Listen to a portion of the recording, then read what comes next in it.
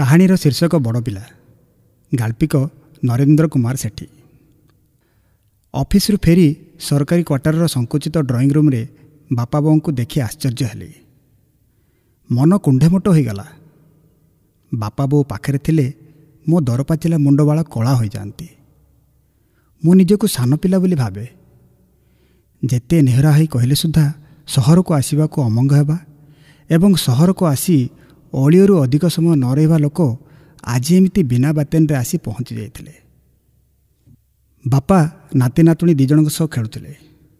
ଗାଁ କଥା କହୁଥିଲେ। ବୋଉ ନଈପଠାରୁ ତୋଳି ଆଣିଥିବା ମଦରଙ୍ଗା, କଇଁସାରି ଓ ପିତା ଶାଗ ବାହାର କରି ବୋହୂକୁ ଦେଉଥିଲା।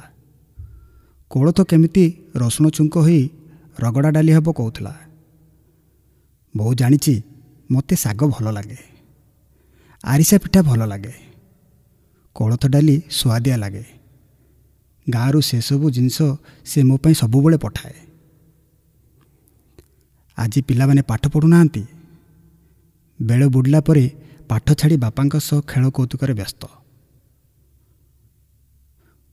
ବୋଉ କହିଲା, କଳ ଦାନ୍ତ ବିନ୍ଧୁଛି। ଓପାଡ଼ି ଦେଇ ଦିଟା ନକଲି ଦାନ୍ତ ଲଗାଇବ।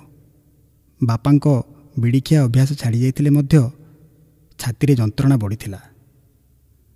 କାର୍ଡ଼ିଓଲୋଜିରେ ଦେଖାଇବାକୁ ଡାକ୍ତର କହିଛି। ତେଣୁ ସହରକୁ ଆସିବାକୁ ପଡ଼ିଲା। ଥରେ ମୋ ଜଙ୍ଘରେ ବଥ ଉଠିଥିଲା। ମୁଁ ଜମାରୁ ଚାଲିପାରୁନଥିଲି। ମୋ ସ୍କୁଲ ମାରା ହୋଇଯାଉଥିଲା। ବାପା ମୋତେ କାନ୍ଧରେ ବସାଇ ମାଇଲେ ଦୂର ନାଗପୁର ଗାଁର ଗନ୍ଧିଆତିଲି ପାଖକୁ ନେଇଯାଇଥିଲେ। ଝାଡ଼ା ଫୁଙ୍କ ପରେ ମୋ ବଥ ଭଲ ହୋଇଥିଲା।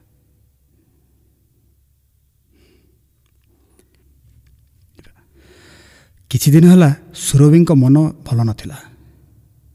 ପିଲାଙ୍କ ପାଠପଢ଼ା ମାରା ହେଉଥିଲା। ସମସ୍ତେ ଜେଜେବାପା ଜେଜେମାଙ୍କ ସହ ଖେଳକୁଦରେ ସମୟ କାଟୁଥିଲେ। ଟର୍ମ ଏକ୍ଜାମ ପାଖେଇ ଆସୁଛି।